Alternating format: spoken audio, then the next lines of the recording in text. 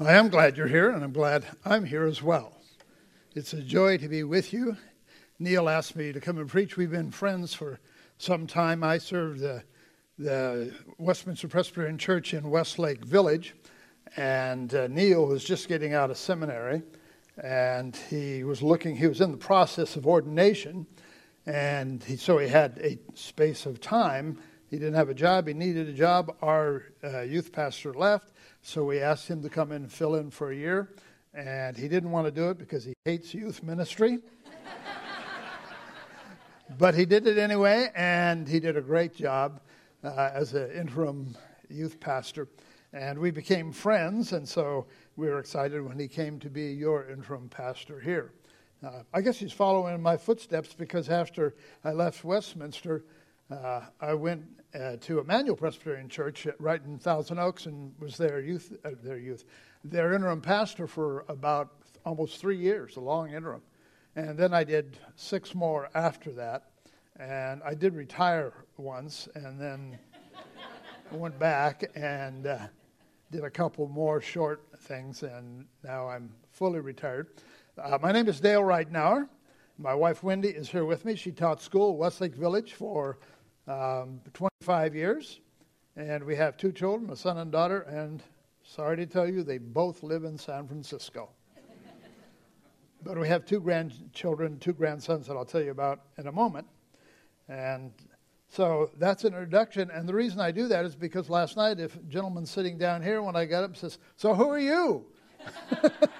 And I said, "I don't know. I'm still working on my identity. I'm not sure." Sunday after Christmas, the pastor of our church, we attend a new church development of the San Fernando Presbytery. It's called Lightshine Church. It's in Westlake Village. We actually meet in the YMCA. That's where we meet. It's a brand new facility, very nice. We meet there. He preached on Mark 1, verse 1, and then the following section about Jesus calling the disciples. And John begins his gospel with the words, "In the beginning of the gospel." And that intrigued me, and I began to think about, so where are the other places in Scripture that the Scripture uses the word "in the beginning"? Well, you know when the first baseball game was recorded in human history? Surely someone knows that. In Genesis 1:1, in the big inning. Oh, yeah. So anyway, I thought of Genesis 1:1, the first creation account in Genesis 1, and then John, and then again in Mark, and then in John's Gospel, John chapter 1, verse 1, and for 14 verses in the prologue to John's Gospel. And so I began thinking about this in the beginning, and at that time I started working on the sermon for here, because I always like to give people fresh meat, not recycled. And it's fresh to me, and I learned through the process. And I was thinking about that in the beginning process, and so I read the Scriptures, and I thought, there's a theme, in the beginning. So I want to read to you the Scriptures before we delve into the rest of the sermon. Beginning with Genesis chapter 1, verses 1 and 2, and then we'll jump down to verse 31. Genesis 1. In the beginning, God created the heavens and the earth.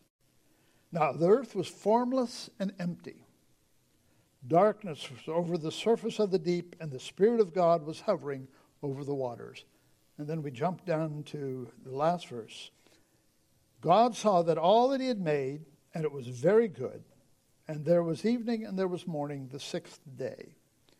And then we go to Mark's Gospel at chapter 1, verse 1, and then we'll read the section 16 to 21. The beginning of the gospel about Jesus Christ, the Son of God. Down to verse 16. As Jesus walked beside the Sea of Galilee, he saw Simon and his brother Andrew casting a net into the lake, for they were fishermen. "Come follow me," Jesus said, "and I will make you fishers of men." At once they left their nets and followed him. When he had gone a little farther, he saw James, son of Zebedee, and his brother John in a boat preparing their nets. Without delay, he called them, and they left their father Zebedee in the boat with the hired men and followed him. And then John 1:1. This is a scripture, by the way, the prologue to John 1:1 through 14, that every Christian ought to know where that is and what it means. This is central to our faith, as you'll see a little bit later. John 1, verse 1. In the beginning was the Word was with God, and the Word was God. He was God in the beginning. And then jumping down to verse 14, the Word became flesh and made his dwelling among us. We have seen his glory, the glory of the one and only, capital O, one and only, who came from the Father, full of grace and truth. Lord, we pray that as we come before you, having read Scripture, and as we listen with our ears and our heart, we pray that you will open our heart to you that we might respond, open our ears so that we hear only your voice, and may we leave here empowered to be your people in your world that you created good. For we pray it in the name of Christ our Lord. Amen. Now, I believe each one of these scriptures that we read have something important to say to you as Stonebridge Church. Something that I think you would want to hear. Not anything new, not anything that you don't already know, but a reaffirmation of the things that you do know. It's particularly important during this interim time. So my thoughts are going to be centered on three words: creation, mission, and focus. And we're going to have 3 points for my outline: the creation of Stonebridge, the mission of Stonebridge, and the focus of Stonebridge. So let's begin with the creation of Stonebridge. In the beginning, God created, and let me paraphrase here, God created Stonebridge. Do you believe that? You have to respond, because last night I got some response. Yes, okay. The first entire chapter of Genesis declares God's goodness of creation. And after every stage of creation, God looks at it, he sees the creation that he just made, and he says, it is good. And then at the end, on the 6th day, he looks at all of his created order and marvels and says, it is supremely good. Our English word good doesn't quite capture what the Hebrew author intended when he used the Hebrew word that we translate good. The Hebrew author intended it to mean it is what is beautiful, is what excellent, what is of value, and of high quality. Now, a Kia may be a nice car, and it may be good, but a Rolls Royce, in the Hebrew sense, is good, excellent, beautiful, of high quality, right? A silk flower bouquet may be beautiful, but a cut flower bouquet that a husband gives to his wife, that's good. Do I have an amen? Amen. Last night, the only one who did was my wife. So the author of Genesis was saying that the world of creation has great value, the greatest and highest value. It has value in terms of itself, no matter what it does for us, how useful it is to us. That's not the gauge of its usefulness. In and of itself, God says it is supremely good. Stonebridge, I believe, as some of you do as well, is a creation of God. In the creation account in Genesis chapter 2, chapter 1 is one creation account. Chapter 2 is 2 creation accounts, which are a wonderful thing because they give us a full view of God rather than just having one. So it's very important to have those two. The author uses the word for the creation of humanity, a Hebrew word, bara. And it's not used elsewhere. It is used only of the creation of humanity. And it means a creation without analogy. That there's nothing else like this. There's no other creature. There's no other thing or being like this one. God created us. He created us in his image. Nothing else is created in God's image. So the Hebrew writer uses this really technical word that's not used elsewhere, bara, to say this is a creation without analogy. Now, I believe we can say the same thing of Stonebridge Church.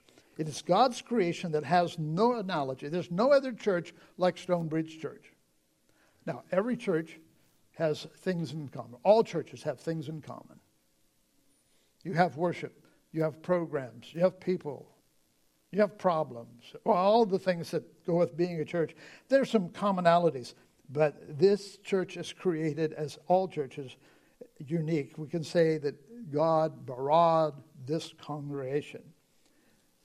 And God looks at it, and as he did in the first chapter of Genesis, he says, it is good. In fact, it's not just good, it is supremely good. And so what I want you to take home and to remember is that there is nothing like you, this church, that you are God's creation that has no analogy. There's no other church like this, and God has pronounced you good. So Stonebridge Church, creation of God, is good. Just as God gave Adam and Eve a task to do, they were to be his gardeners in his garden. They were to be the stewards of his earth, the representatives of his on earth. He gives to the church, universal, and a Stonebridge Church, a job to do. Our second scripture from Mark's gospel points to this. Mark begins his gospel with the beginnings of the gospel. Now, it's important, and so here we're going to look at the mission of Stonebridge. As important and as miraculous and as wonderful as the first creation, this next creation that is about to happen is equally as important and beautiful and wonderful. It's the beginning of the gospel story of Jesus Christ. God created the world good, handed it over to the care of the highest of his creation. They were his representatives, but unfortunately, humanity didn't carry out the mission of God that he asked them to do. They became disobedient and rebellious, unwilling to do as God directed, and so the entire created order was tarnished. It was blemished. It was broken. And even the image of God in which we are created, yes, so we still have the image of God, but it's broken. It's not shattered, but it is tarnished. It is bent. It is cracked. So God has given to the church a responsibility, just as he gave to our first parents. The mission of the church. You were created by God as good with a mission to fulfill. God didn't create the church to simply sit on a lounge chair with a large pizza, a supersized Coke, a tub of popcorn, and an order of hot wings to binge watch Breaking Bad or a marathon of the Three Stooges. No. However, I think that if we threw in a half gallon of Rocky Road ice cream, maybe that would be our mission. Nope. God has given us a mission to do. And notice what he did at the beginning. Right after Mark says, in the beginnings of the gospel, then a few stories down, Mark has him call the disciples.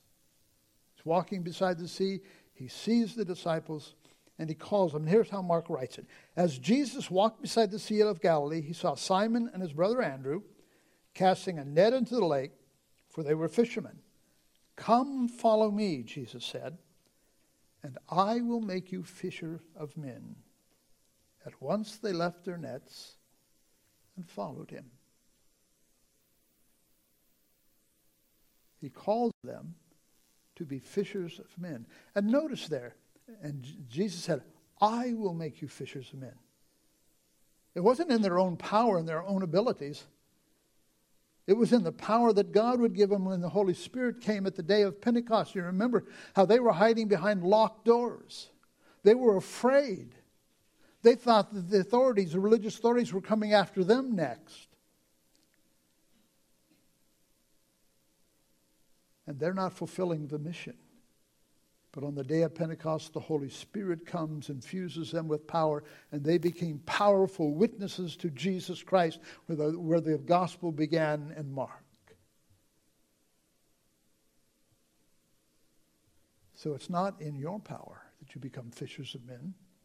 It's Jesus Christ makes you someone who invites people into God's kingdom, who disciples them that they might grow in faith and be a follower of Jesus Christ.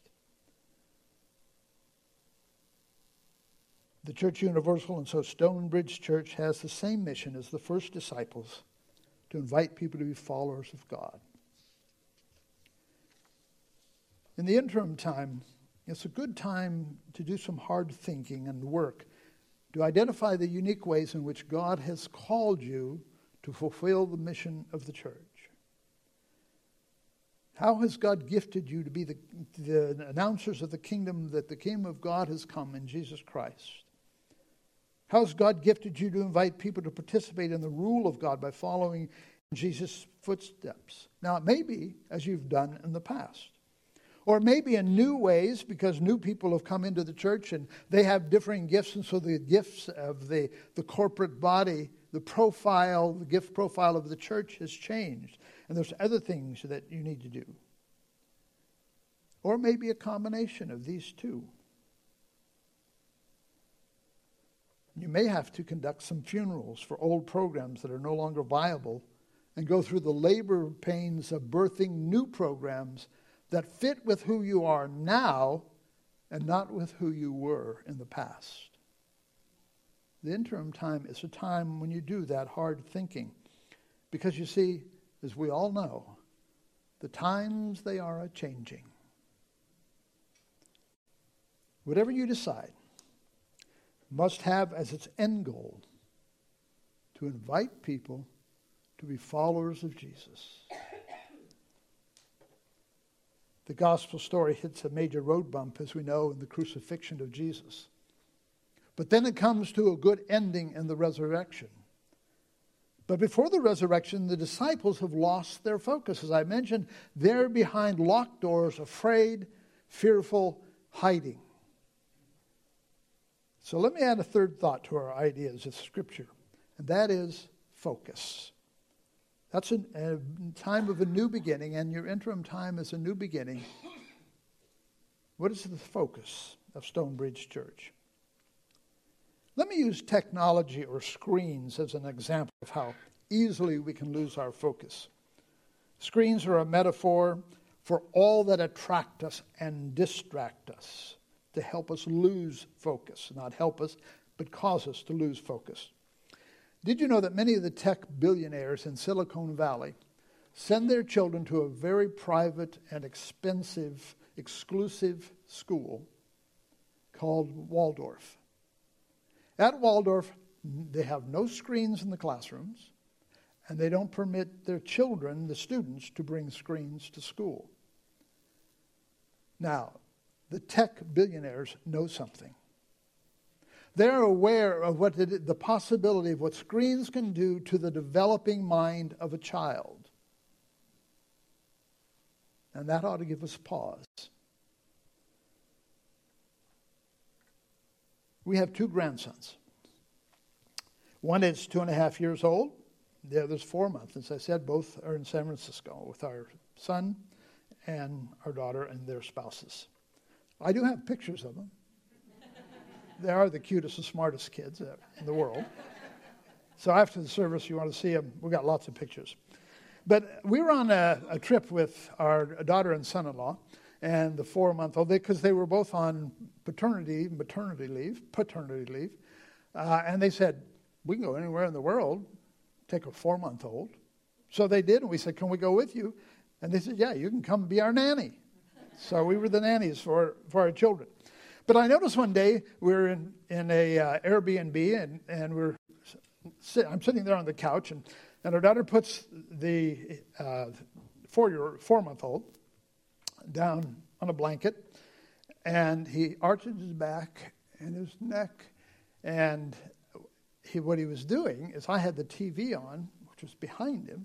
He was arching his back and his neck, 4 months, and trying to look at the TV behind him. And that was very illustrative to me of what screens can do to attract us. Now, they are both of the sets of parents, our children, are trying to limit their children's time before screens. And the other day we were talking to our daughter on the phone, and I said, Krista, your son's going to make it into my sermon. She says, oh, great, first time he's in a sermon. And she said, what are you going to say? And I said, well, I'm going to say that you're probably going to lose the battle on screens because TV is too good a babysitter. And she said, yeah, I'll have to cop to that and admit that I'm not above using the TV as a babysitter. So we may be losing our battle with screens, but I know that they take away our focus. You walk into a restaurant, 4 people sitting at a table, all on their phones, instead of talking to each other. I know that when I walk into a sports bar or a restaurant that has TV screens, I'm compelled to watch it. So screens do distract us. Or tragically, someone is looking at a text on their cell phone or trying to text and they hit another car. Screens do distract us. So I'm using that as a metaphor of what can distract us. I do know this, that as fallen humanity, it's easy to be distracted and lose our focus. Screens attract our attention.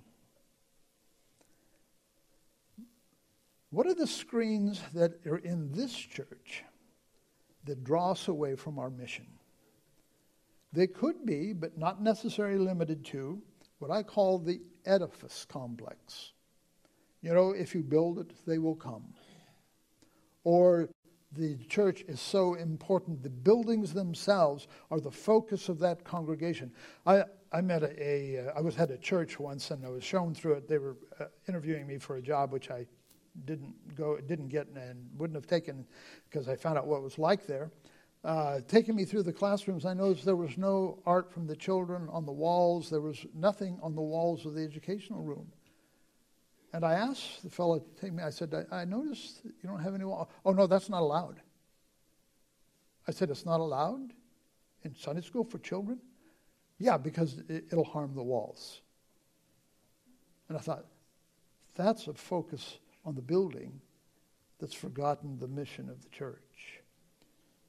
Or it may be a focus on organization.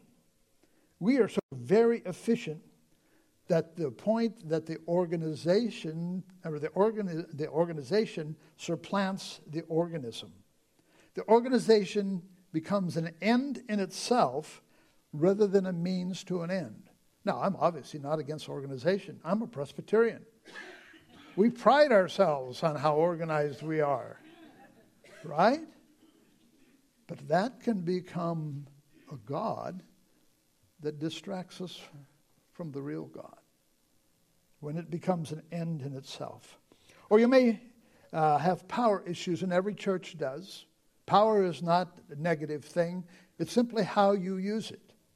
But within churches, there are power struggles, often witnessed by trying to decide what's the color of the carpet in the sanctuary. People want to be a big fish in a little pond, and they want to grab some power. And if that's true, then that becomes an issue, because what they're after is to gain more power for themselves. And that distracts us from our mission. Now, there are many other things that can distract us and cause us to lose our focus. But let me change the metaphor from screens to a bicycle wheel.